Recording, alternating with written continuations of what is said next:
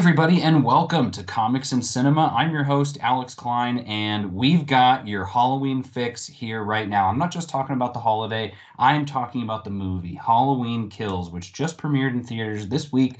Anthony, how's it going? What's up, Alex? How you doing? Doing great. You sound awesome. Your mic sounds great. Sounds like an upgrade. It was. We'll see how it turns out. But excellent. And Jalen, hey, welcome back.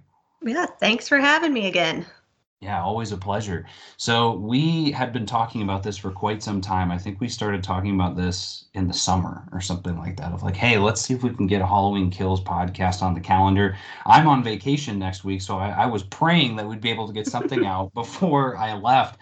And it seems like all the stars align in multiple ways. So for those of you saying, well, I don't want to go to the theater to see this movie. Well, the good news is it's also on Peacock. And I believe both of you watched it on Peacock. Is that right? Yes. Yes, I did. Okay. Did you have to pay for Peacock to watch it, or could you watch it on the free version? No, you had to subscribe to one of the premium plans. I just did the $5 one and then canceled it right away. I was like, I don't need Peacock. That's what I did. So. I was going to cancel it last night, but I was like, well, maybe I'll wait until tomorrow in case I want to. I mean, we still get it for the month. But right. I Jalen, did you think the audio was terrible on the app? Yes. Okay. Yes. All right. So did I. It was like the audio was very soft, but then like all the sound effects were super loud. Mm-hmm. Interesting. I felt like I had my TV volume like on 100. Yeah. Oh, man. Ours was on like 60, and we had to keep going up and down. Mm-hmm. Okay. I'm glad it wasn't just me. Interesting. Some Peacock feedback. I wonder if they know. I wonder if they know about this. Well, when they're done listening to this, hopefully they'll go back and be like, you know what? Yeah, Peter Peacock, the CEO, is I know he listens to this podcast, so hopefully they'll change that for the future. But yeah, so let's dive right in. Halloween Kills. This is the sequel of a trilogy of Halloween movies that started back in 2018 by David Gordon Green. Written by David Gordon Green along with Danny McBride, who also produced this movie, which I always thought was the coolest thing ever. And I think I'll double check that. I know there's one more writer on this movie. It's based on Scott Teems. Scott Teems was the third writer. Starring Jamie Lee Curtis, Judy Greer, and Andy Matichak, all coming back from the last movie, along with Dylan Arnold as Allison's ex-boyfriend, I guess you could say, maybe boyfriend in transition, but all the same characters are there. It is literally a direct sequel to the last movie. This takes place seconds after the last movie ended, and I think it's all the better for it, but we're going to dive right in. We'll start with our overall thoughts of this movie before we kind of break down a few things, and then we'll wrap up this episode with some lingering questions that I'm sure all three of us have surrounding this film. So, Jalen, I'll start with you. What did you think of this movie? I enjoyed it as a slasher film. I thought it was a good movie, or a good slasher movie. I didn't really like the story. I thought the story of it could have been better. It didn't feel like a Halloween movie to me. Like, I guess, well, the original Halloween is my favorite Halloween movie. And so I think that's what I just was expecting, was it to be kind of like that. And yeah, so I liked it as a slasher, but I wasn't really feeling the story aspect of it. Yeah, that's absolutely fair. And I almost kind of think the exact same as you in that regard. Anthony, what about you? Agree that for a slasher, I mean, this thing was gory. This movie was a lot. I feel like it didn't, like, it had a story, but it didn't all in the same. I feel like once the trilogy is over, it'll be one of those movies that you really need to watch 1, 2, and 3 all in a row to get all of it. Because this movie does take place seconds after the ending of the first one. I mean, because doesn't it start with her boyfriend, and then you see him like walking down the street, and he's still got the skirt on from his Bonnie and Clyde costume. So if you didn't see the first one, you're completely lost in this one. which I guess is fine. But at the same time, I feel like anybody that's going to watch Halloween Kills isn't going to be like, oh, let me see what this movie's about. Let me check it out. It's my first time ever. So yeah, I haven't seen any other Halloween movies, Brian. Yeah, looks good. But yeah, as far as the story goes, I think this one definitely you need to watch the first one right before in order to really get a grasp of what's going on. Mm-hmm. Yeah, I agree. And even then, though, you know, you get that jump in right away, but then from there, it spends a lot of time kind of going into flashbacks too, which I really liked. I think we're going to get into it. I wanted to share too. I don't know who this guy is, but he wrote a very quick review of Halloween Kills. His name's Kylo Ren, so I don't know if he exists, but he said, disappointing. Michael Myers does not say his iconic groovy or do I make you horny baby lines even once in the entire 2-hour runtime. And that to me is the review of somebody who hadn't seen any of the other Halloween movies. I was expecting Shrek or something. Where does accent go? That's so weird. He's not even talking at all. He must have gotten in trouble. But I agree with you guys. I really enjoyed the movie, and I enjoyed it for what it was, because the last movie felt super suspenseful. There's some really good kills in it, but this movie was like nonstop death. I mean, they really lived up to that kills in the title.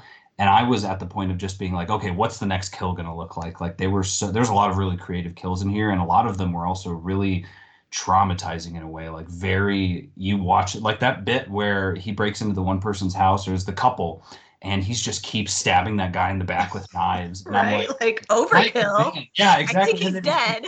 Yeah, and then he kind of realized that too, and then he grabs the last one. He's like, I think I'll just keep this knife. I thought he was gonna go stab the woman again. Right. With that one. I thought that's what it was gonna go for, because she was still alive, it seemed like she was watching that happen. And I'm like, he's just gonna go chop her head off or something. Like, I love how she just stood there and was like, I'm just gonna stand here and wait to die. Like, she just stopped trying to get out of the house. Right. I know, what was it? It was like one little latch and then the lock. And I was like, you can do this. You got this. Let's go. Michael doesn't run. So, like, he doesn't. You can get out the door. We can talk about that later. I think he does. You don't see it, and I would love to see it. But I think Big John and Little John's house, the front door to the back door, there is no way. Right. He does not run down the side of that house. So, Anthony, you played the Friday the 13th game. And for those of you out there listening as well, I'm sure I've mentioned it. I'm a pretty huge fan of that game as well. There's certain powers that Jason has. And his powers are, he has got like a 4 set of powers. One of them is when you press a button, no one can sense when he's coming. So like all of your, awareness is lowered. And so typically in the game, you hear like scary music and stuff. All of that goes away. The other one is shift, where when you press the button and he can morph and move really fast anywhere, and he just turns into dust basically. And then the other one is like he can travel anywhere on the map, so he could move somewhere else. And I feel like Michael Myers is that exact same way, where there's a lot of stuff that you're like, okay, this is Michael Myers. But at the same time, they really lean into him being the shape in this movie and being this ambiguous creature that transcends being a human. And so, yeah, he's like, doesn't make sense why he shows up here or why he can't die and all of these other things. But it's like, I kind of liked that. I get the annoyance behind it from some, but I liked that in terms of building a fresh new Halloween movie, because you see it in the others, but it's usually I guess this was at the end, but it's usually at the end where like the one person and then Jason's gone. He's disappeared. Whereas this one, you had him in your sights and you had him dead to rights, and it still didn't happen. So I guess with that point too, we'll see, put it later, but spoilers for this movie. We're going to dive real deep into the spoilers for this. If you hadn't guessed already. So yeah, so the movie starts with those flashbacks, like you said. Cameron runs up to the cop who is bleeding out, and this made me really happy because I thought the cop died at the end of the last movie, and I was like, man, like I love that actor. Got Will Patton as Officer Hawkins. He does a great job. I think I last saw him in Minari. He was really good in that too. But he's alive, and he's saying, he has to die. He's got to die.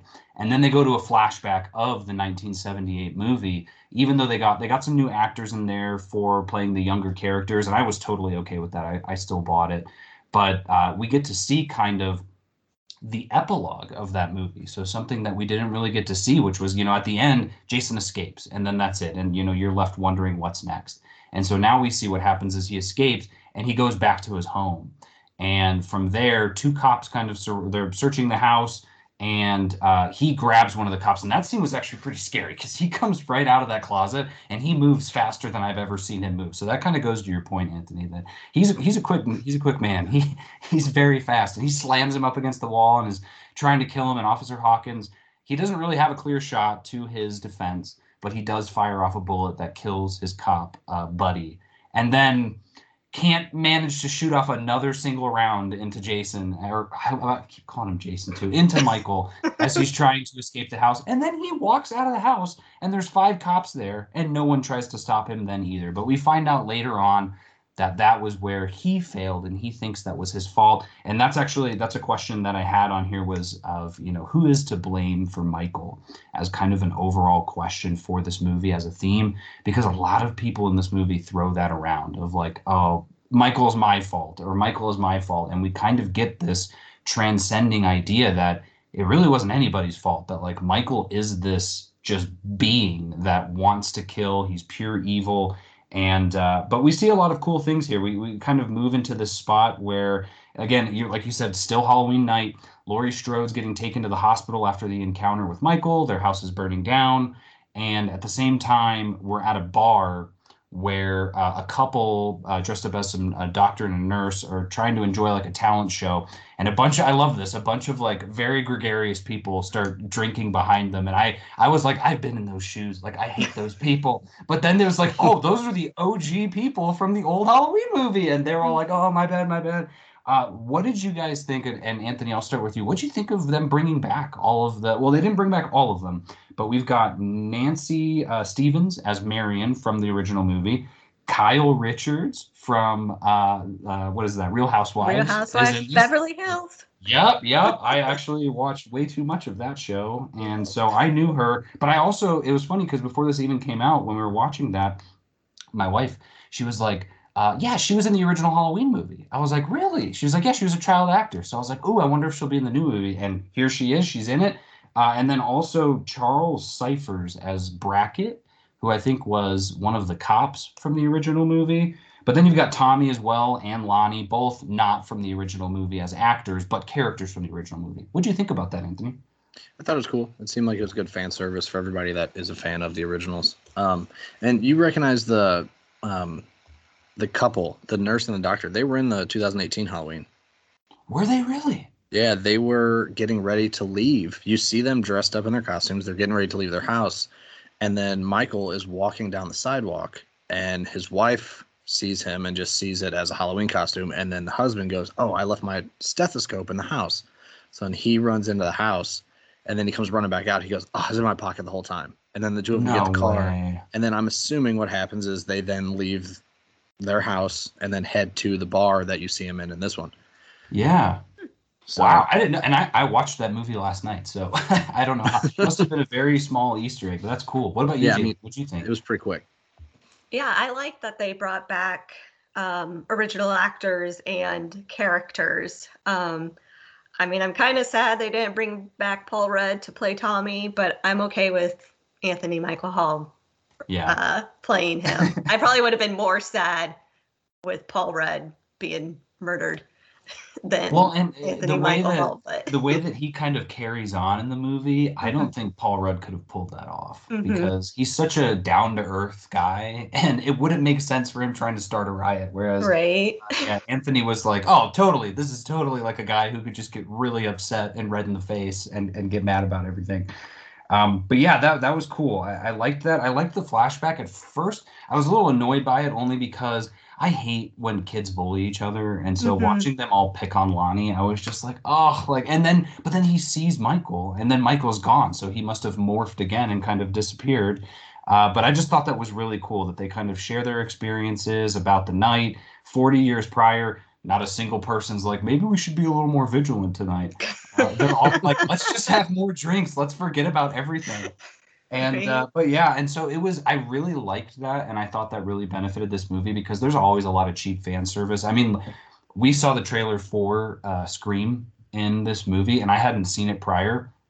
I have no opinion on that movie. I saw that trailer, and I was like, okay, cool. There's even a line in it where they say, it feels different this time. And I'm like, yeah, that's what you say during every like horror movie reboot. This one's different, even though we're pulling back all the same actors and we've got the same mask. But I thought in this movie, it went beyond fan service. Like they all had particular roles to play within the film. They were essentially like a supporting cast again, which was really cool to see. And even though a lot of them didn't make it out, they all, like I said, they all put things into motion and kind of sent this theme throughout Haddonfield of like how does something like Michael affect an entire town? And kind of going back to what I said at the very beginning, that is a really unique thing for a horror movie, especially for a slasher, because they did. And I don't remember. It might have been my brother saying this. We were trying to discuss this of like, has there ever been a horror movie that doesn't take place inside of a structure?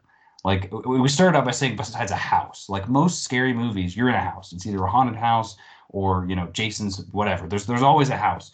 But this one felt a lot wider in scope because you've got people walking out on the streets. You've got mobs of people moving around. Like it was really cool to see all of that. I need to know how big this town is. I mean, according to what happened in the movie, it's freaking huge. It's the biggest town ever because no one can hear anybody scream. Right. At all. And also, if I lived there and I went through that, I'm moving. Right. Yeah. Get out. Why just are you move still there? away from this place. Yeah. It'd be like, oh, no one lives here anymore. Yeah, that makes sense. And I just want to be like, why would you move into Michael Myers' home? Like, no. Just and they're bragging about it. Just burn it down. It's not like they don't know about it. They know about it. They told the story. Like, why are you living there? I will say, okay, so at the end, when you see Karen looking up at the window and you see like the silhouette of him as a child. Yeah. My wife goes, that would be a fantastic Halloween decoration if you actually lived in that house. Like she was like, it'd be, I mean, it would be completely out of taste, but it would be a pretty good Halloween decoration.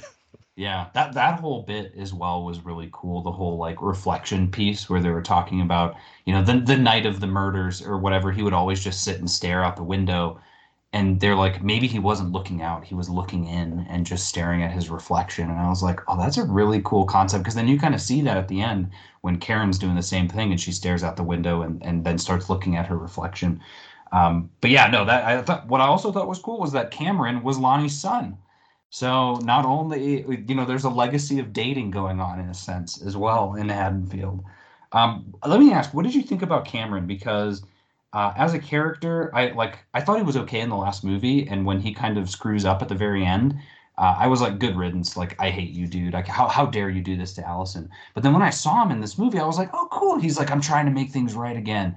And I was like, okay, like I can buy that. But I didn't know. Were you guys like that too, or did you say like, I don't even care? He sobered up pretty quick. Yeah, he sure did. He was drinking.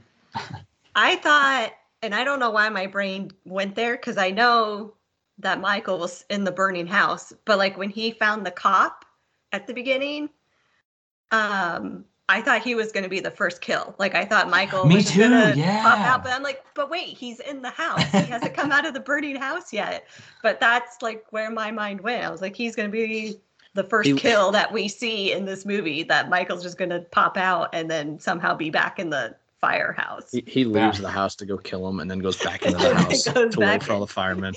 Honestly, it's worth it for what he did to Allison. I think that I was like, ooh, that would be awesome if he just dies right now. But you know, eventually he gets it by the very end. And so does Allison just take her phone to the Apple store and say like, hey, I have a whole bunch of pudding in this phone. Can you get it out? I when I saw that, I was like, she could have just been like, really? And then like walked around him, grabbed it, and then wiped it off. Because it's pudding. It's not water. It's just sitting there. So you could wipe it all off clean and then maybe rinse it a little bit. What high school dance has just bowls of pudding in like a supply closet? The same high school that has Michael Myers. And, you know, they don't know how to do things. It's very inefficient in that town. The town is under some weird curse that they don't know how to function as normal human beings. Yeah, they're all built different. That'll be the title of the third one, The Curse of Michael Myers. Right. Oh, interesting. So from there, we kind of scoot back over to, again, that prior scene, right? We see Laurie and them leaving. But at the same time, we see the freaking fire department showing up at this house. And I loved this, as corny as it was in the trailers. And I'll say this, it's the same situation. This movie was better than the trailers. There's that scene in the trailers when Michael walks out, and it looked like he was on a green screen while he was walking out of the house. And it didn't look like that at all in the movie. And I was like, oh, that's awesome. But that scene where she screams, "Let it burn!" I was like, it was so corny in the trailers, but in the movie, I was like, yes, please, Let it burn. The freaking fire department. And it was funny because I was like, yeah, I get it. It's the same as like doctors, right? Like you can't turn away a COVID patient who didn't get vaccinated because you don't agree with them. Like if the house is burning, you've got to go put it out. I mean, they might not know Michael Myers is trapped in there. Right. Yeah, exactly. But they at just the same think time, it's a residential house on fire. How did they not know? Like, right? How did someone be like, hey, I've got him burning in my basement. Do not go near here. Come in like 30 minutes. But they come, they come regardless, and they bust in. And I really liked this. I liked that we see Michael hiding in the gun section. Like somehow, as the fire was raging, he moved in there and closed the door in front of him. So he'd be, I guess, hiding in there forever until the whole house burned down. But I was like, okay, he's pretty clever. He knows how to hide. He is smart. He is, despite what you think, he's very smart. He's smart, and I think he has a sense of humor a little bit. The way he stages some of these bodies. Right at the park, that was kind of funny. Oh yeah, you're right. Yeah. Yeah, and then I think my favorite from the 2018 one is when the guy had his head cut off, and then the flashlight is up his neck. Oh, looking like a pumpkin. Looking like a jack-o'-lantern, like in the lap of the other cop in the car, and you're like, no, like he staged that. He did it on purpose, and like I know it's not supposed to be funny, but I'm like, no, that's pretty funny. Like he's an artist. That he literally takes the time to just lay waste to people, and then like double back to it, and then like set it up to like let everybody know, hey, this was me. Right. Well, and that just brings me back to my question, like how much time has passed in these movies? Because like obviously setting up bodies is going to take some time. Like it's not like he just did it in a quick second. So he could have, maybe. He's super strong. He could. But how old is he? He's old. You see, I liked how in this movie too, they never show his face still, but you get that outline of him, and he's got a gray beard. He's got balding gray hair, very scruffy gray beard. He looks like he's got burns on the side of his face as well. So he's old. I mean, he's what was it? He was 6 when he killed his sister, and then he got sent to the mental hospital, and it was like, was it like 10 years later or something? Isn't he like he's like a couple years older than Laurie, if I remember right? Because doesn't that cop said that he hung out with him as a kid? The young cop. She was what, 16, 17 in the original? Yeah, I think that's about what he was. So if he was 18 then, and this is 40 years later, you're looking at 58. It's pretty limber for a 58-year-old who spent a lot of time. What's his work? I guess maybe killing people just is his workout program. It's invigorating. That's right. Yeah, it gives him life. Yeah, I'm looking to see. I don't think it ever says. I'm wondering if maybe they mentioned it in the Rob Zombie movie, but we won't talk about that movie on this episode. I love the Rob Zombie movies, but do you really? I do, but I know I'm in the minority for that. Those were actually the first Halloween movies I saw. I saw the original Halloween briefly when I was young, and I never remembered it. And then like when I was older, I saw the Rob Zombies, and I was like, these are really cool. And then I saw the original, I was like, this movie's awesome. So like I grew up on those Rob Zombie. Well, not grew up, but I did not watch them when I was that young. They're very messed up. But yeah, no, I thought they were good. I feel like those were gory to just be gory. Mm-hmm. Oh, that's like the Rob Zombie trick. Like, how much gore can we put in here? Can we have a gratuitous sex scene and then a ton of like mental trauma? He's very famous for that, and sometimes it works, sometimes it doesn't. But yeah, so he busts out of this house, and we start getting the first kills of the movie, and these are some of my favorite kills because I was like, you guys deserved it for coming to this house, because he comes out and he's just ripping into these people, and I loved getting to see it from their perspective as they died, because it was like, okay, you're not even trying. Like somebody would take a swing and then boom, they'd have a thing in their head. The guy's got the freaking chainsaw and he just grabs it and pushes it back onto him and cuts his arm and kills him. And then we don't even see the rest of them. But when the cops show up, all of the bodies are down and they're all dead. And I was just like, you know what? That's what you get for messing with Michael. They said there was 11. They said there was 11 people, all first responders. Yeah. So we only see, I think, 5 of them die. Because I think you see 3 of them outside and then 2 of them in the house. Yeah. I also love the one where he lifts the guy up. There's a demonstration of his strength because he lifts that guy up entirely on just that pole above his head. I was like, wow, that is brutal. Yeah. Did you see there was a petition that wanted that scene removed? Oh, no, I didn't hear that. Yeah, there was a petition that they wanted. Michael Myers? They don't want it affecting his image? They said that, I don't know what organization it was, but they said they wanted the scene where he kills all the firefighters taken out. And I told my wife that. She's like, it's not like he only kills firefighters. Right? He kills kids, for God's sakes. Later in that would be a movie to ban. Like, if it was just him, like, going around killing firefighters, and then the next scene, it's him at, like, a police benefit, like, overbidding on silent auction items. Like, yeah, okay, maybe I could see it then, but... Right.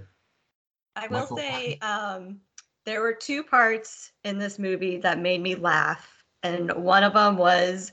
The first one was when the fireman with the hose tries to spray him down. I'm like, okay, this hose is crappy. Like, this is like my garden hose. Like, this is supposed to put out a fire. Like, if that was a real fireman hose, he would most likely be on the ground because those things got some pressure to them.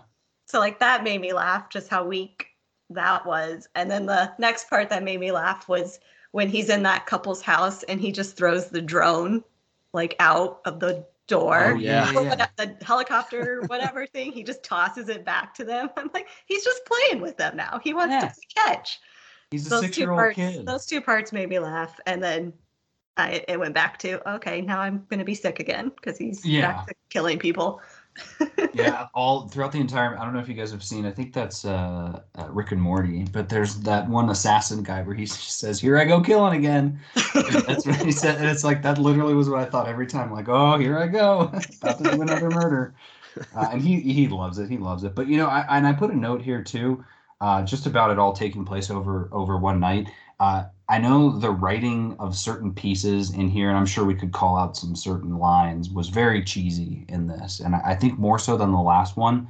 But there was still a lot of good writing in it, but it was very brisk. The writing was super brisk. Like, you could get from one scene to the next very quickly. The movie itself moves really fast. And I really liked that. I think it made for a much more intense film, whereas the last one, kind of like we were talking about, is a lot more suspenseful. There's a lot more waiting for something to happen, whereas this is like everything is just happening. It's all happening all at once, and it makes it a lot more tense. I felt very tense the entire movie. Like, I kept having to remind myself to loosen the grip on the sides of the chair. Whew, okay, all right. Did you guys feel that way too? Yeah. Yeah, I did. I think it's a little different watching it at home than in a dark movie theater. Oh, besides, sure. Just watching it at home with all my animals and all my blankets with me. But I like the horror movies that are more suspenseful than intense. Those are just my type. I still liked it. There were moments that kind of made me jump a little bit in here. But yeah, there were times where I think my cat was like, let go of me. I'm leaving. Because I was probably squeezing him a little too hard when some stuff was happening. That would have been nice to have a cat with me. Were you suspensed, Anthony, in this one, or tense? Not really. We watched it with the light on because I would have fallen asleep laying on the couch if we would have turned the lights off. I'm glad there wasn't a cat in my house because we don't have cats, so that would have been weird if I just look over and there's a cat and my wife's grabbing onto. Yeah, some of the writing was bad, like you said. I mean, some was fine, but it almost reminded me of my review of Venom. It was 90 minutes of them screaming the plot at us. Evil dies tonight. Oh my! How many times did they have to say it's been 40 years? Evil dies tonight. I'm like, all right, like every character said it. I'm like, yeah, we know. We get it. Like you guys don't. You guys don't get this. You guys have told us over and over 9 times. It's been 40 years, and it doesn't even matter how long it's been. Yeah, you're acting like it was like last week. You've forgotten about it. No, that is too funny. And it was funny too. I had a very Jalen moment in the movie theater. Our row was completely empty, and it was just the 3 of us. And right before the movie started, 4 guys sat right next to us. I mean, it's assigned seating. They all had burritos. Every single one of them had a Chipotle burrito, and they're just unwrapping their burritos and munching on them the entire movie. I was honestly impressed, but I was like, and they kept like giggling with each other, and we kind of were too. But I was just like, you're unwrapping this burrito right now, and they even had bought like drinks and stuff from the theater. So I was like, you snuck in a burrito, but you didn't want to like buy popcorn or whatever. That's annoying. I get annoyed when people sit next to me when the theater's empty. Like, hello, go anywhere else. Not right next to me. That's funny. So when I went and saw James Bond, it was the same thing. The entire row was empty when I bought my ticket, and I was like, awesome. I bought it a couple days in advance. And I get in, and I'm like, okay, D10. There's a guy sitting in D9, and the way that the Dolby Theater works, the 2 pairs of seats are connected, right? Like, there's a big armrest and then the tiny one that lifts up. And I had my mask on. I looked. I was like, "You're D9," and he was like, "Yeah." I said, "Is anyone else in this row?" And he was like, "What?" He's like, "No, I'm in D9." I don't know if he didn't hear me, but I was like, "I'm D10," and I like showed it. He's like, "Let me see your ticket." I was like, what? I'm like calling him out that I'm in his seat or he's in mine. I was like, no, I'm in the seat next to you, and I'm not. And I said, I'm not going to sit by you. I'm going to scoot over one more. Oh, yeah, man. Okay. He like gave me this look like, why would you want to sit next to me? But I'm like, you're the one who bought a ticket in a row with only one person in it, and you knew that person was there, and you wanted. And so I scooted down one. But I'm like, I don't get that. Like when you can reserve seats. Crazy. Sometimes I wonder if they think, because like when I buy ours, like there's the blue is seats that have been sold and then gray are seats that haven't. I wonder if he thought it was the opposite. So he thought he was buying a seat. Maybe. I have thought that there was one empty next to him, or he just really wanted to make a friend. He didn't seem like it. He was a strange guy. But yeah, so back to Haddonfield. So when they're at that bar, like I said, we kind of talked about that. They're sharing some stories about Michael, and we get to see all of them. And again, we get to hear a lot about the boogeyman, a lot about, I was there 40 years ago. But we get to the spot where the couple decides to leave, and she's walking out and sees someone or she gets in her car. And this was kind of strange. I guess maybe it's because it's October 31st in Illinois, but all of her windows are fogged up. And I was like, oh, okay. Okay, she turns the car on, and I would think by then they were defogged, but they weren't. And I think that's part of the plot because you can't tell who's in there, but there's somebody in her car. And so she freaks out and runs back. And best part of this movie is that no matter what the situation was, everybody believed everyone. And I loved that. Somebody's in my car. All of a sudden, 6 people are like, that's it. We're about to mess this guy up. They grabbed that bat from the bar, old Huckleberry. I was like, okay. That whole bit didn't sit right with me either when they're like talking about this bat. And he's like, yeah, it's for, what does he say? Like, it's for my dad. If he comes back, I got something for him. I was like, oh, okay. Yeah. Cool. And I even thought, I was like, this bat is going to come back again later. I didn't know later was going to be 37 seconds. Yeah.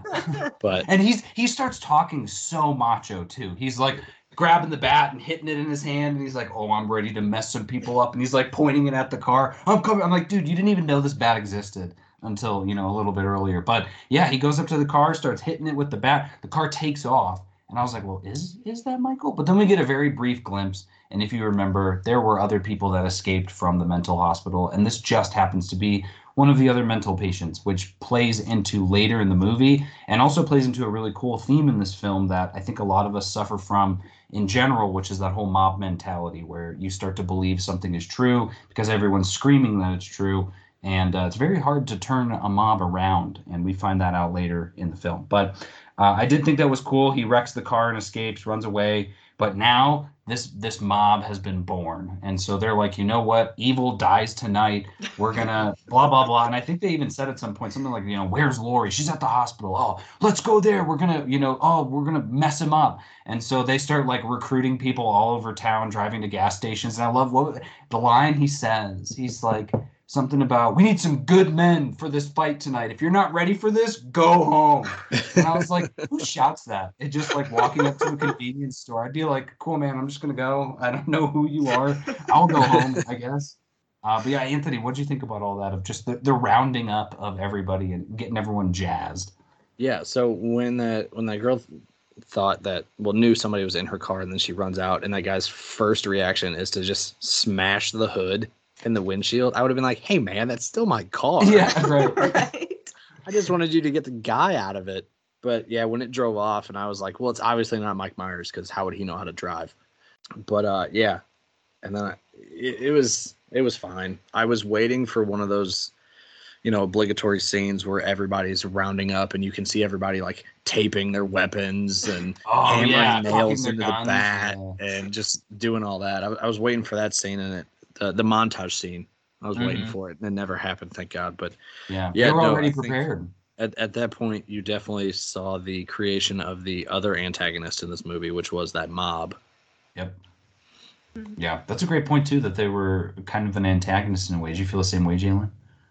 Yeah, I did. And the thing that kept popping into my head was the mob song from Beauty and the Beast. I kept singing that in my head. Like, this is what it feels like. Like, they're all going to go hunt down the beast and kill the beast. Have you been listening to the Disney Halloween playlist? Yes. Okay. That's probably why, because that song is on there. Connor's been listening to it too. So that one comes up and he goes, this song isn't mine. And he wants me to skip it because he doesn't care about it. Good. That's he's fighting why. Against it. Yeah. Because that song is fresh in my head from that playlist. But that anytime it showed the mob scenes, all I could think of was that song. So, yeah. So it made it more entertaining, I guess. Yeah, I'm glad we could find some happy moments in this movie. Right? It's just complete misery the entire time. But so we get to the hospital, and I guess that other piece of the side story kind of comes into play now. So that Laurie shows up at this hospital, they get her to a room, and I love this too. There's just more people coming. Like every 10 minutes, a new victim is in the hospital. Someone else has died, and again, no one's like, let's go find Michael. They're just like, let's get really mad about stuff right now. Like, we're not going to do anything. We're just going to get really upset. And so, Laurie's completely under. They have a really interesting surgery scene where the doctor explains everything about what's going on. I vividly remember him saying she's going to be very sore, both from the stab wound and from us going into work on her. And I'm like, you need to say that out loud for this movie? Okay, I guess I have no idea. But so she's like we're going to wonder, like, she's acting hurt. She shouldn't be that hurt. She shouldn't be able to survive. It's because from the this. surgery. That's right. She had. And I also want to know, how long did this surgery take? Because again, surgery takes time. 12 Great minutes. point. It was a 12-minute surgery. It could have been. They're like, give Also, her extra pain meds because we actually got done really fast. Way faster than normal. The most unrealistic part of this movie isn't the fact that that Michael survives all this. It's that there was a fully staffed hospital on Halloween night. It doesn't exist. That doesn't exist anywhere, ever, especially now. But it didn't exist at any point in time of a fully staffed hospital. Yeah. Huh. It's wild. And we see Karen and her kid, they show up, and we just want to make sure grandma's okay. She's totally fine.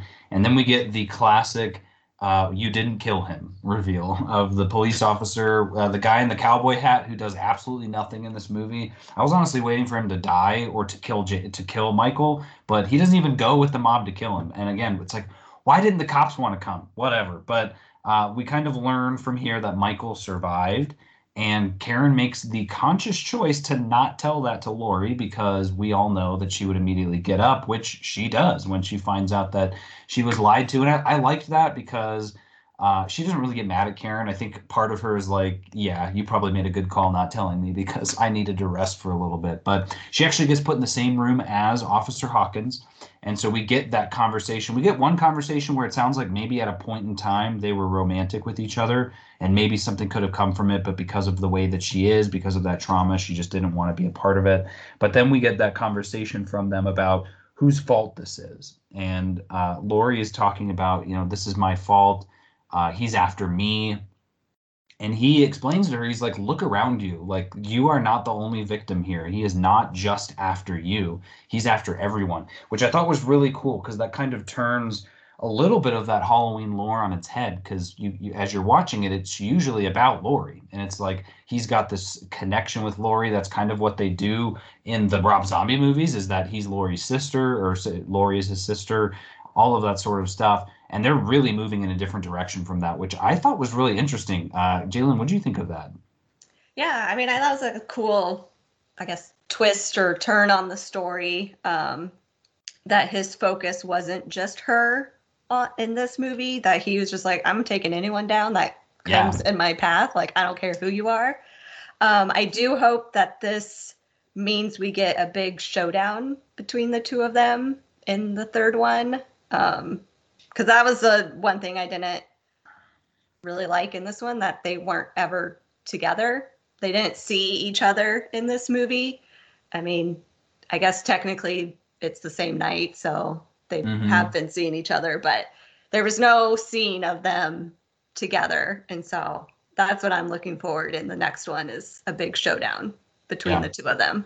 That's a really great point. And I think that's the piece again of how this movie stands the test of time, because there are a lot of questions like that of, where's the big Laurie showdown? Well, you get a little bit of it in the last movie, but there should be one. And so it makes total sense for there to be one in a third movie, but does that hurt this movie because of it, in terms of there are a lot of pieces in this movie that are just being moved into place for the final movie. Is that how you make a middle sequel movie in a trilogy? I saw some people trying to compare it to Empire Strikes Back in that regard, that it's essentially like nothing good happens in this movie, that it's putting them at their lowest point. I mean, by the end of it, there's not a lot of people left, right? Like there's a very small, like you said, I mean, her facing off with Michael, that's about the only thing we can get, because all of the other people, everyone else is dead. Yeah, exactly. What about you, Anthony?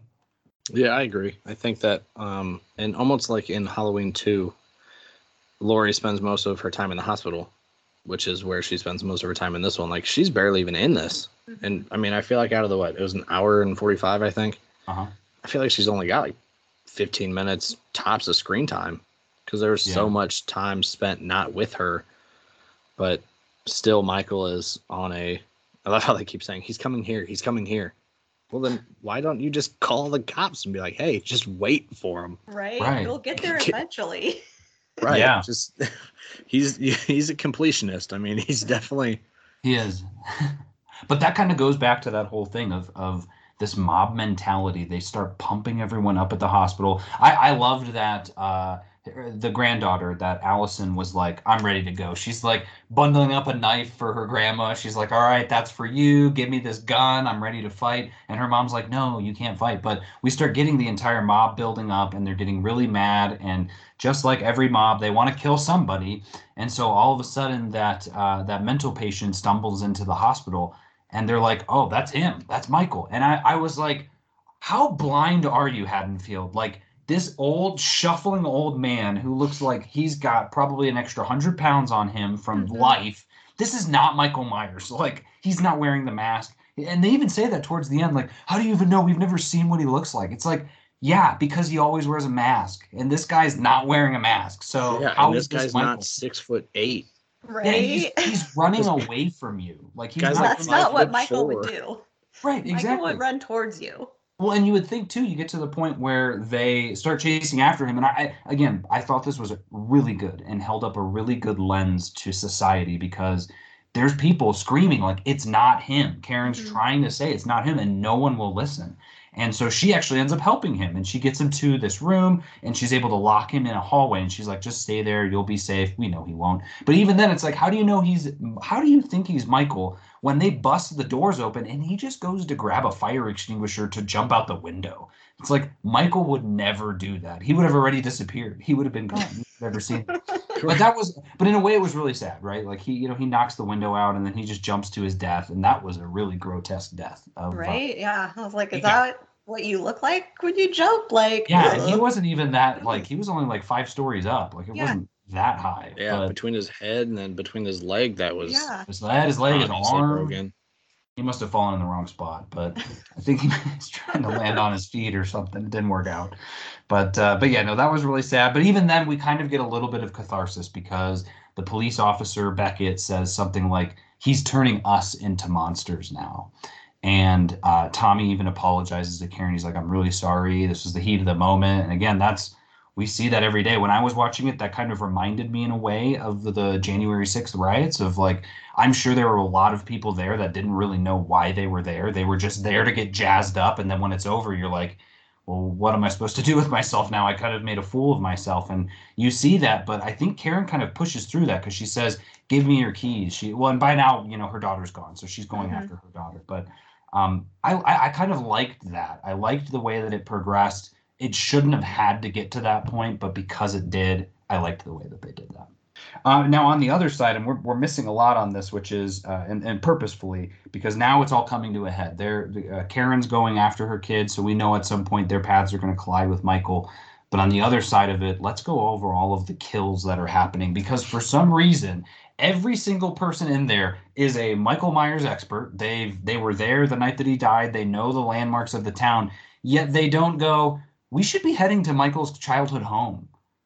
We should meet him there because he's probably going to go there. The only one who thinks that way is Lonnie. But within that, we kind of see the trajectory of Michael as he moves through the town, killing people, and ends up at his house. So we get some really great kills here. And I was going to ask you guys, too, what your favorite kills were from the movie. But we get to a spot where you got the two people at the house that we talked about, the old couple. And this is something where, again, you can bash the writing of the movie as a plot. But for some reason, I love the way that they write all of the side characters. Like they all seem kind of relatable in a way. Like I loved how he was like, we're just going to go pour another bottle of wine. Let's just go hang out for a little bit. And she's flying a drone, and it's like, okay, like cool. There's always some uniqueness to the characters, but they both die really quickly. He gets stabbed a bunch of times. He gets his head smashed into a wall. And then she gets that was messed up. And I forgot about it in the trailer. I was like, oh, is he going for a knife? No, he goes and grabs the giant light and smashes it. And puts it right into her neck like her neck was jello or pudding for some of us. But what did you guys think of that kill session of those two? It was, we saw it in the trailer. Obviously there was more to it than what we got in the trailer, but it was a lot. Yeah. And then I also thought, who has those lights in their house anymore? Like, who has light poles instead of just light bulbs? I'm like, how old is this house? What kind of old people are playing with drones? Right? You're playing with a drone, but you can't upgrade your lights. Right. But then it also, I was also like, why did you stop trying to get out the door? But you also have a knife in your hand and you're not trying to defend yourself really either. You just stop and stare and wait for him to get you. Yeah, she knew it was coming. She's like, "There's she's like, you know what? I'm done." I love how when he yells, "There's somebody in the bathroom," and then she goes, "What does he want?" He goes, "I don't care. Call the police." Yeah, I don't care. Call the police. Yeah. And then he just closes the door, which there were so many doors to the bathroom. Like it was almost like it was a door to the hallway from the bathroom. But then, yeah, Michael just comes in. Michael just wanted to play catch because he threw the drone back. Yeah, he never got to play catch. He killed his parents. Never got that game of toss with his dad. Except he probably tossed a knife at his dad, and his dad wasn't able to catch it, and that was the last time they were able to play.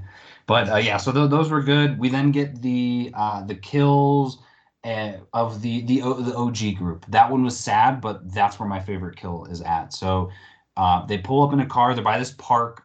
And there's some kids there, and these kids are from a little earlier in the movie, the kids that went to Michael's house.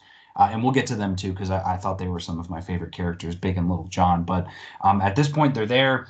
And in the car, we have, what was it? It's Marion, and then the nurse and the doctor still in costume. Yeah. Oh, and Lindsay. Vanessa and Marcus are there. Vanessa and Marcus. Okay. Thank you. And then Lindsay. And so they're kind of just patrolling.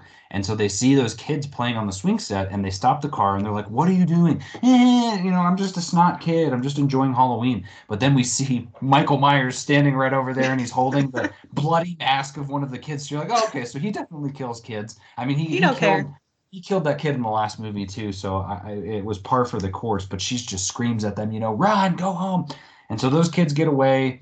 She hides. but then Michael takes care of that car. And there are some things in there that could have gone better. But for an old woman with a gun, I will give her a pass because she eventually dies anyway. But she had shooting out every window in the car. Exactly. She rolls her window up and then she locks the door. And I was like, okay, cool. And then you blow the window open. It's like, okay, you just closed the window, and now you've got a great way for him to come grab you. But yeah, so what was it? She gets just beat up, right? Like she gets smashed in the face. Yeah, he pulls her out the car and then he slams people's heads into everything. He loves slamming heads. Yeah. And then I think he's just slamming it against the glass and the door frame. Oh my God, yeah. And so she just gets demolished, and then the two in the back are trying to get out, and Vanessa gets out fine, and she's got a gun. And I loved that bit too. He's like, I've never shot a gun before. She's like, then give it to me. I've done it. And so she leaves. It didn't seem like she's ever shot a gun before. Yeah, she's 15 feet away from the car. And so Michael, at this point, kill one, that was my favorite. We get a very fast knife to the eye. And I just audibly swore in the theater. I was like, ah! And oh, that was cool. But then my favorite one was Vanessa's. Yep. Because she's 15 feet away and is popping off this magnum. And I was like, you had to have hit him at least once. He's literally in the car, he's on the the driver's seat trying to get to the passenger seat. So he's got a full body that she could hit. She doesn't hit it. But then you get to this part where she gets to the car door and he hits the door and it moves the gun and she blows her own face off. And I was like, that was awesome. It happens so fast. It looked like it almost broke her wrist. Yeah. In the process, or bent it the other way, and then she shoots herself. I do love how she just unloaded a clip on the car her husband was in. Yeah, she must have known that he was dead, I hope. Or even didn't care. Yeah, I'm like, okay, you just don't care at all that there's two other people in this car and you're just unloading on it. But yeah, I'm glad I wasn't the only one that thought that was my favorite, because when he kicks that car door. Oh man, and then she takes care of herself. Essentially, I'm like, I just laughed, and I know you're not supposed to laugh at that kind of stuff, but it was a good laugh though, because it was like, oh hell yeah, he knows how to be efficient with his kills. He didn't even have to do anything; he just had to kick a door. She took care of the rest, and then she chases after Lindsay, or he chases after Lindsay. She hides behind a tree, and he can't seem to find her. Great. Somehow she gets more bloodied and bruised when she's getting out, because when they come find her later, she's covered in blood. And I was like, what happened? But yeah, so there's that set of kills, and he ties two of the kids up, or not the kids. He ties the couple up on the merry-go-round, and then hangs Marion from the swing set, which was pretty sad, but also again goes back to his creativity and sense of he loves Halloween. And no one drives by or sees him just dragging bodies across the park and throwing. Well, they also did say when they were driving around for everyone to stay in their homes. So maybe they just it apparently doesn't matter if you're in your home or not. He'll get you either way. Oh, he's gonna get you. He's gonna get you one way or the other. So then the last set of kills, or not last, but the other set of secluded kills is at Michael Myers' house. And so we've got Big John and Little John there, which I thought was great. I think his name's, he's from Mad TV. Michael McDonald was Little John and Scott MacArthur was Big John. I thought they were great. And so that was another instance of you didn't have to write interesting characters. You don't have to for a scary movie, because we know they're going to die. But they're taking that extra step to give a little bit of life, a little bit of humor to these characters. And I really like them. I love that whole bit when they're walking around the house and you just hear, Big John, Little John. It's okay, all right, yep, I love that. They were smart. They knew what they were doing. They're playing Marco Polo. Yep, and I love when he's like, there's somebody in the house, and it's not a child. And then he just takes off his kimono, and he's just and he goes and grabs that little, he's like, I've got a knife. And then the other guy goes, used for cheese. I also have a knife. He grabbed a cheese knife as he's in his boxers and t-shirt. Yeah, so good. But yeah, I love those characters. They both die though. Michael, what does he do? He kills the one by stabbing him, and then I think he just stabs the other one too, right? Doesn't he squish his eyeballs? Yeah. Oh, that's right. Yeah, squishes his head. It was like Game of Thrones is what it reminded me of, that scene in Game of Thrones. Yeah. I think he I don't know, pushes the guy's eyeballs into his brain. Which is the only time Michael Myers has ever killed anybody that way. Mm-hmm. Yeah, that's more of a Jason kill. That's actually one of the Jason kills that you can have in the game. Is they must have met up and he gave him some pointers. That makes a lot of sense, actually.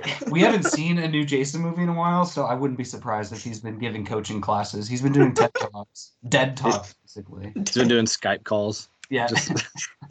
They don't even like talk on the call. They just stare at the screen. The information is passed. They have mannequins that they just like hold a mannequin head and then he's just showing how to do it. Yes, exactly. Yeah, it's a how-to, a DIY. But yeah, so they die. And then that kind of, from there again, it was like, why aren't you coming to Michael's house? Like his childhood home that he always returns to, why is no one coming to this home? But they eventually do. And we get to this piece where, again, you kind of think the mob died off, but the three of them, so we now have Lonnie and his son and Allison, kind of went off on their own way. And they figured that out. They're like, okay, he attacked here, so he's probably going to attack here. And so they go to the house. He goes in, and I liked that bit too. He says, both of you need to stay inside. And she's like, you're crazy if you think that I'm going to stay inside. He's like, I know, but I'm asking you anyway. And I was just like, I like that. That was cool. And of course, she doesn't listen. So he goes in. Not 2 seconds after going in, we hear a gunshot, and they're like, all right, we need to go in. The dad's dead. He gets smashed in the attic opening, I guess, which I would have honestly really loved to see that kill.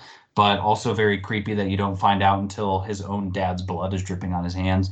Again, kid can't seem to get a single shot off on Jason, whatever. And Allison's got a freaking shotgun, and she can't seem to get a shot off. It's like there's a curse on the town that they can't aim a gun. Yeah. Like... Yeah, but she gets some good stabs in with him. Yeah. She just starts laying into his chest with some stabs, which I thought was great. Mm-hmm. And I loved her bravery too, where she's just like, do it, right? Kill me. I love that. I love when anyone ever screams that. I feel like at that point, he kind of hesitated. Like, he totally would have just jabbed that knife into anyone, but he doesn't. Yeah, I mean, then obviously then he gets stabbed in the back, but... Well, but it goes back to that scene in the first movie where he goes into that one person's house and he doesn't kill the baby. Mm-hmm. And you wonder, like, okay, is he all monster or is he not? And I think you see a hint of that there, too, of like, there's something there that's preventing him from doing certain things, but he's still, like, really far gone, basically. Yeah. And so then, we get that great bit where Karen shows up and slams that pitchfork vertically into his spine, which I thought was so smart because that's like instant paralysis for any normal person. And falls down. We get a couple more stabs. I think she goes after him a couple more times and then kicks him. And this is where, again, I was talking with my brother after the movie. I would have been like, hang on a minute. We've got a shotgun upstairs. I would have gone up, grabbed it, shot him in the head multiple times, and then been like, I think also Cameron had a pistol. Hang on. And let's just keep going. All in the head over and over and over. No one does that. And so they're like, all right, cool. Maybe we got him. But obviously they don't. But that's also part of Karen's plan. So at this point, he's following her, and she takes him to the mob, who is waiting on the next street. It seemed like she went through like one set of backyards, so it's one street over. You'd definitely be able to hear it on a quiet Halloween night.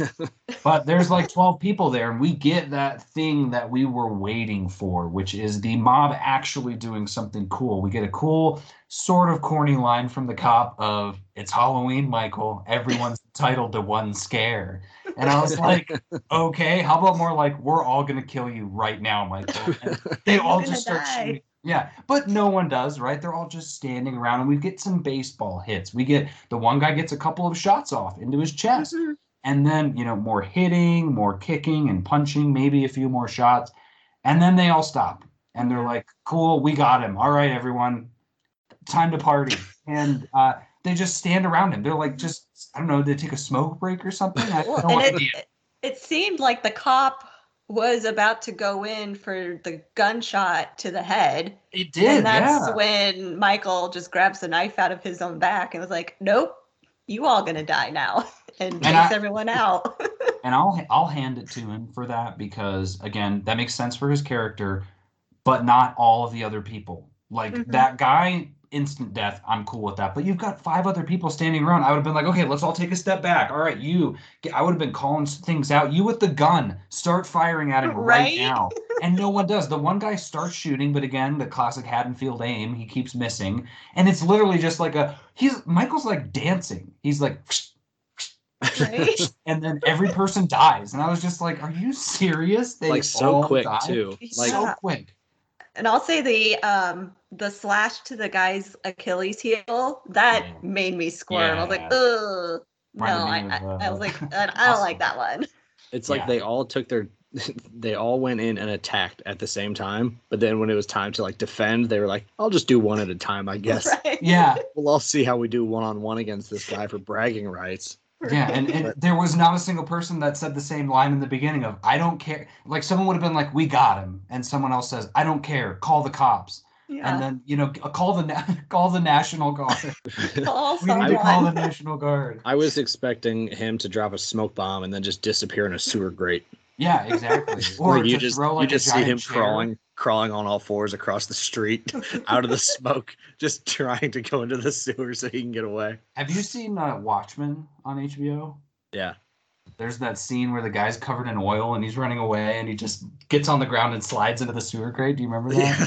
That's basically, that would have been great if he had done that. But no, he doesn't. He's too simple for that. And so at the same time, we have probably all of the cops one street over making sure that everyone's okay in this house.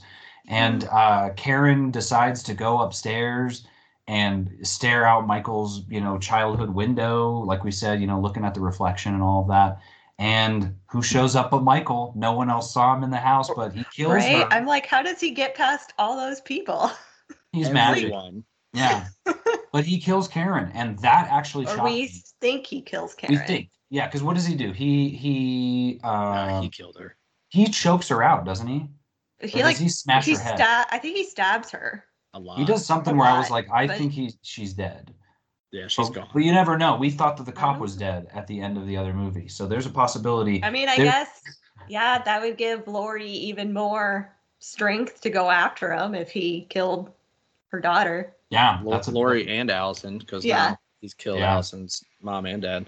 We need an Avengers team up between the two of them of like throwing weapons at each other and they're firing off shotguns and tossing them over and pow, pow, pow. Okay, maybe you two can answer this question. Why was Karen wearing a Christmas sweater?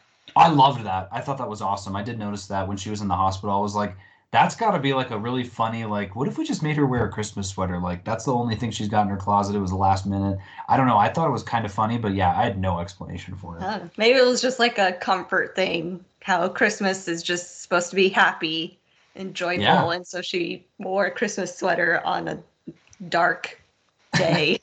She even had all to the try to baubles bring some on it. joy to the town. She's one of those people that as soon as October hits, October 1st is Christmas season for her, Right. maybe. Yeah. Well, She grew up with that her- actually makes with all sense the because she horror hates stories. Halloween. Yeah. She hates remember they were saying that like she made her, which I thought was insane, that she made her daughter forget everything, like purposely forget. She was like, we don't talk about it. We're not going to mention it. And I was like, that's not a really healthy way of dealing with your trauma, but okay, fine. But yeah, so she dies. And then I'm trying to double check on here. What's the last scene of the movie? How does it end? Is it I think just him it's leaving? just him staring out his window and Lori staring out the hospital window. I see. I Okay. think that's how it ended.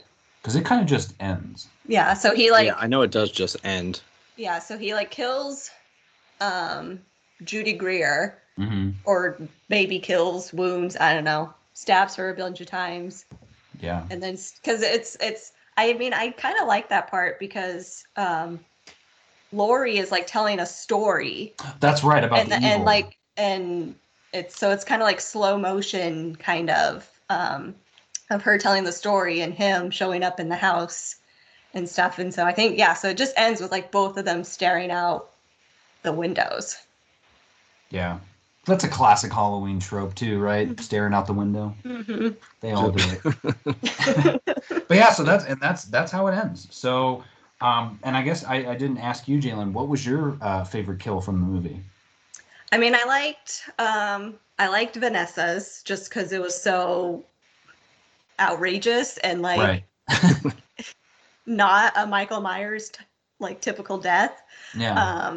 That one was cool. I liked the fireman that he lifts up at the beginning. I mean, that's just a cool shot With the fire. with the pickaxe or whatever it was. I think so. Yeah. Those two are probably my my two favorites. Yeah. I do wish, was it Lonnie? I do wish not that I wish I would have seen his death, but I'm surprised we didn't. I know. I think that was part of the suspense of like, is we he hear alive, the is he gunshot, not? and then, they go in the house, and then all of a sudden they just see him. Which, how did he get in the attic so quick? Michael? No, or Lonnie. Both. I think Michael put him there. That's what I was saying. I think Michael like did something where he maybe threw his body at the attic thing and was like smashing the door up on the ceiling to like smash his head into the ceiling between the attic door and the ceiling. Maybe they filmed that and the director was like, you know what, that's a little too much. We got to cut this out. Yeah, we had a knife in the guy's eye a little bit earlier, and so let's take a break.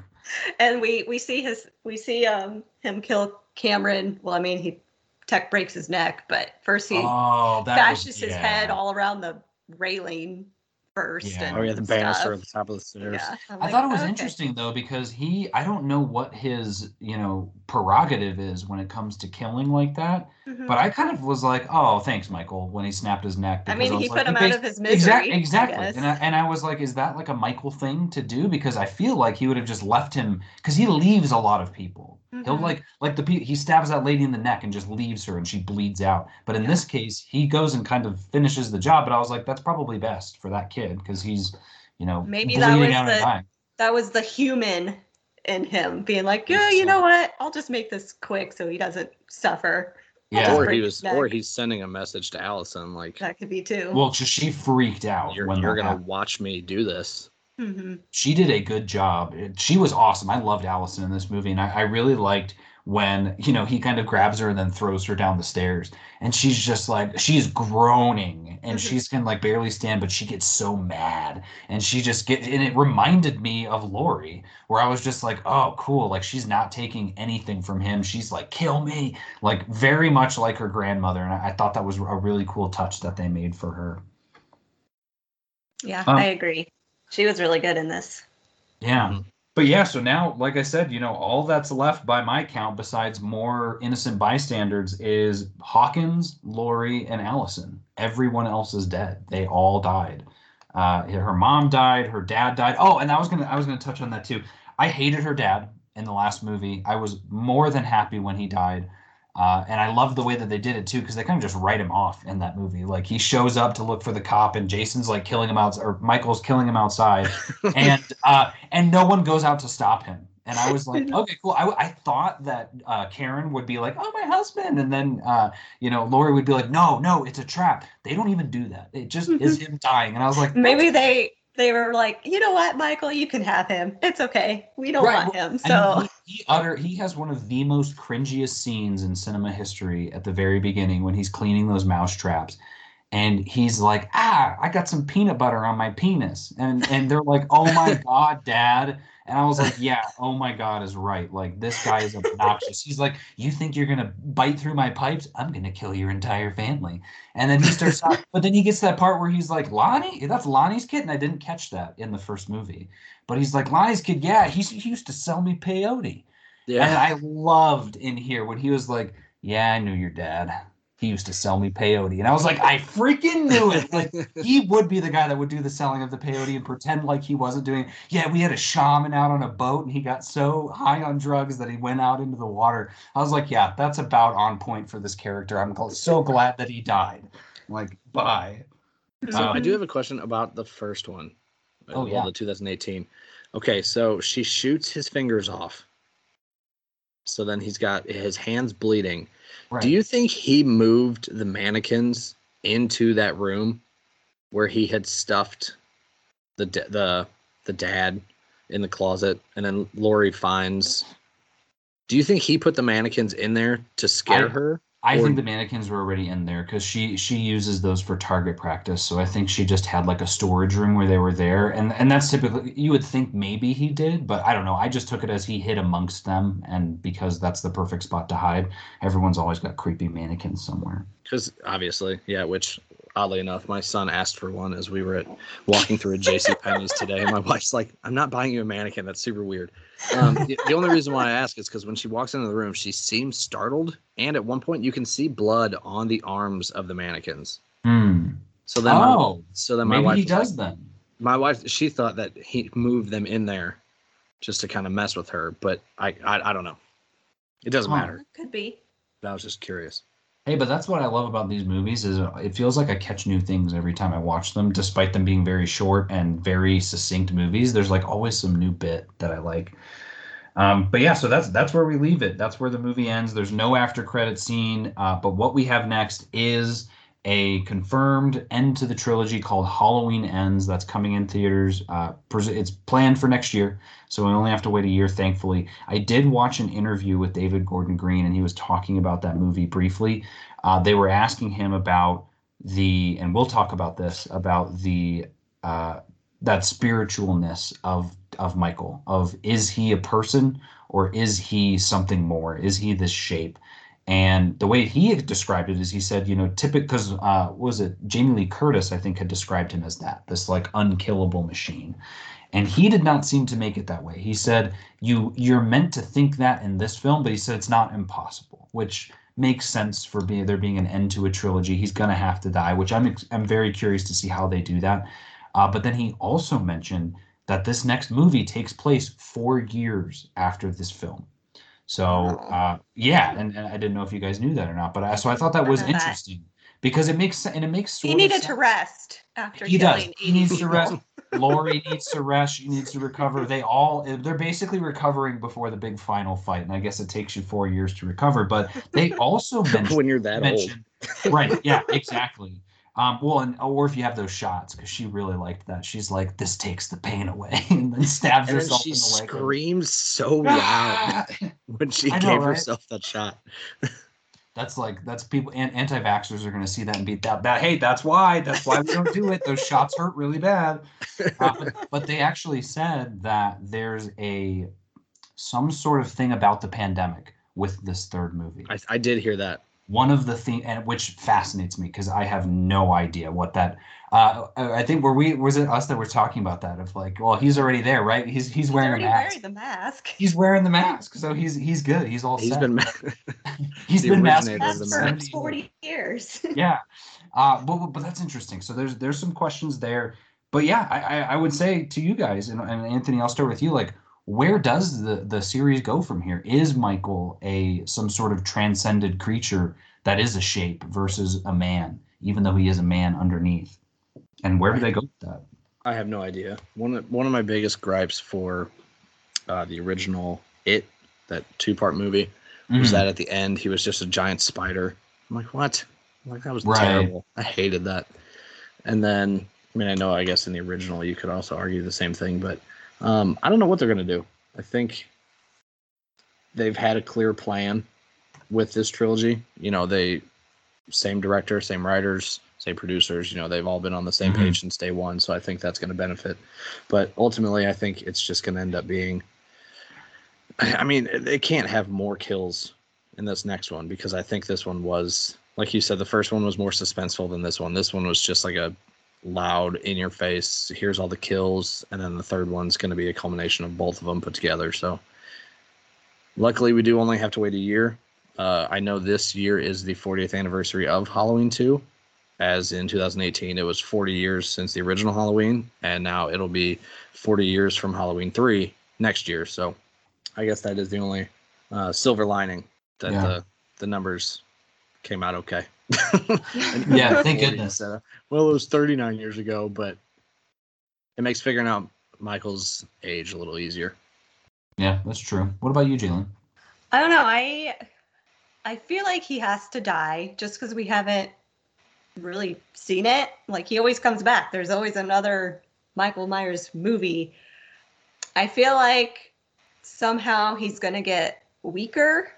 If he's taking a 4-year break and not killing anyone, he's not getting any stronger. But I don't know if Laurie will somehow be able to humanize him and go for the blow and get him, or what. I don't know. I think he'll either die or he gets locked up again, and hopefully podcasters don't let him out again.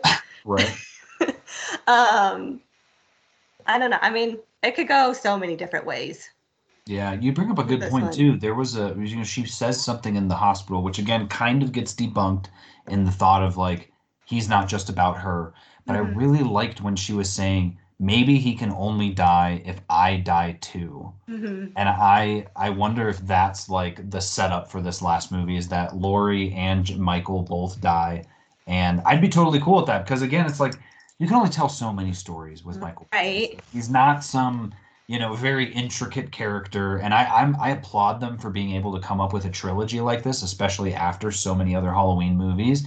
But I really don't think there need to be any others, because now you have so many to go back and watch whenever you want.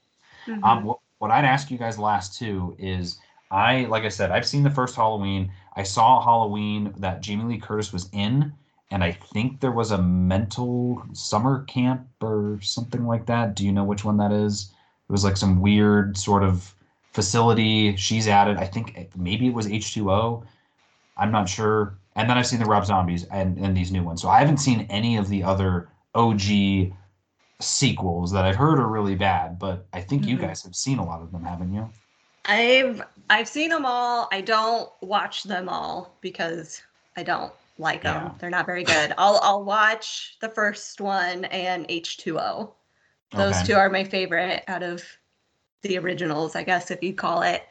I don't like Rob Zombies. I only watched the first one and I couldn't watch the second one, so I don't even know what happens in that one. When I watched his, it almost ruined Halloween for me. It was too much. Wow. Okay. It was too much. So I like this new trilogy better than Rob Zombies. Nice. But the original and H2O are still my top two. Okay. H2O is at the school, correct? Yep. With she's son. She's like the headmistress or something of the college. Yeah, let me see if I double check and see, because I'm trying to remember. Was maybe it's with Josh Hartnett and Michelle Williams. What's the one with Exhibit? It was Busta Rhymes. Busta Rhymes. That was yes. Halloween Resurrection. That's when they had like cameras in the house. It was like a real world, like Big Brother type deal, where they had people like stay the night in the house, and then they had, for the TV show, they had somebody dressed up like Mike Myers, not knowing that Mike Myers was actually coming back to that house. So then there was two Mike Myers. I remember there's the conversation between the fake Mike Myers and then the real Mike Myers, and they're just standing there talking to each other. It's like, what are you doing, man? Because you're not supposed to be in here. This is supposed to be me. And then the other one obviously isn't saying anything, so he takes his mask off and then just gets completely wrecked. Right.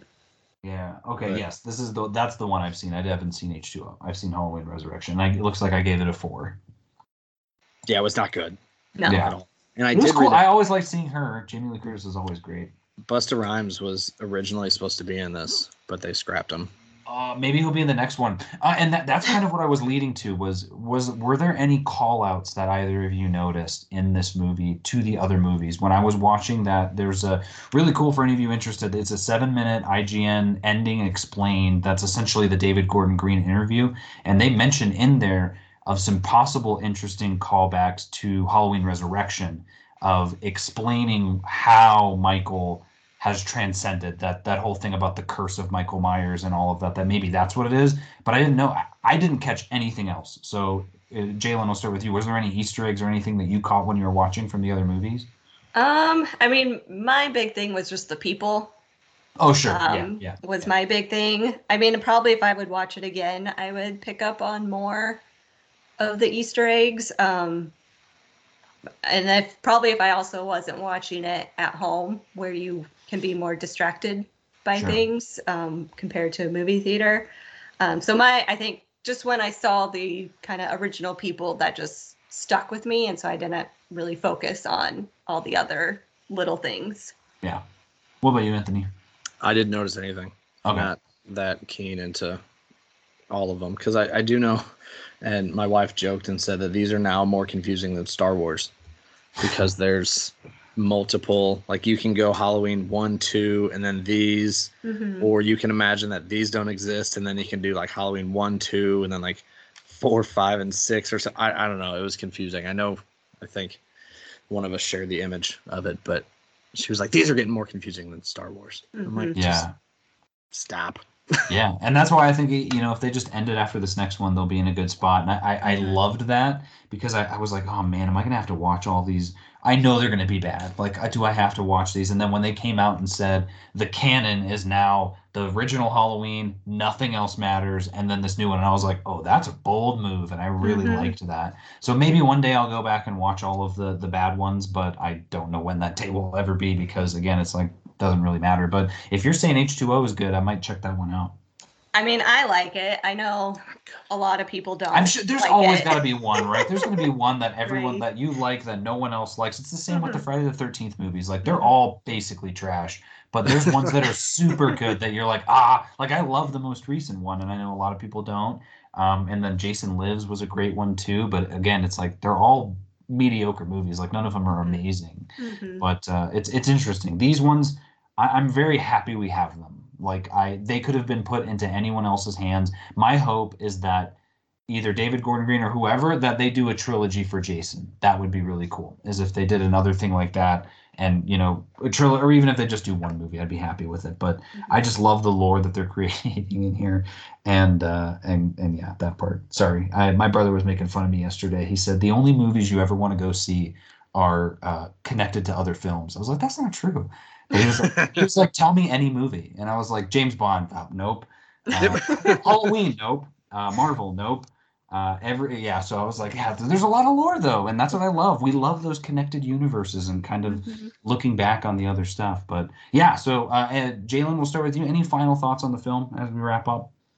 Like I said earlier, I liked it for a slasher. Story could have been better. When the next one comes out, I'll like having watched all three of them at one time. I think that will make this movie seem better. Yeah. Once you could see the whole story at once. Yeah, I think you're right. What about you, Anthony? Yeah, I'll go with that too. Once the trilogy's done, to be able to just sit down and watch it as a whole, I think it'll be a lot more enjoyable. I do think the only other thing I would like to see after this is Freddy vs. Jason 2. And then add Mike Myers into it. Yes. Oh, yes. That'd be fun. Cool. I mean, it would be an absolute nightmare. It'd be terrible. But they could make it really good. If the CGI is good, like the rest of it would follow because we're going to go in expecting it to be bad. So they have like an easy way of, if they've got some good comedy in it, some good writing, and a ton of great fights and kills, that movie would be awesome. It'll be like a horror multiverse is what we need. Ooh, yeah, they like end up doing their final battle at the Conjuring house. That'd be great. That'd be awesome. The nun just jumps out from underneath the floorboards and fights the one that scares all of them. Yeah, that would be great. I'd love what is that? The Celebrity Smackdown or Celebrity Deathmatch? Celebrity Deathmatch. Yeah, but all the characters, all the scary movie characters. Yeah. You heard it here first, Peter Peacock. If you're listening, put that on Peacock, please. Well, great. Thank you guys so much. This was a blast. I hope you guys enjoyed talking about this. I enjoyed this movie a lot as well, and I agree with you. I think the writing could have been a little better. There's some answers that I think we could have gotten but didn't because it's got another movie coming, which I think at this point in time hurts the movie, but I think will probably help the movie in the future, which again goes back to should a movie be that way, that it's just, tissue in between the other movies. I don't know right now. We'll find out later. But again, Jalen, thank you so much for coming on, and Anthony, same with you. Thanks for having me. Yeah, and so that'll do it for us here at Comics and Cinema. I'm your host, Alex Klein. Thank you so much for listening, and we'll see you back in Haddonfield.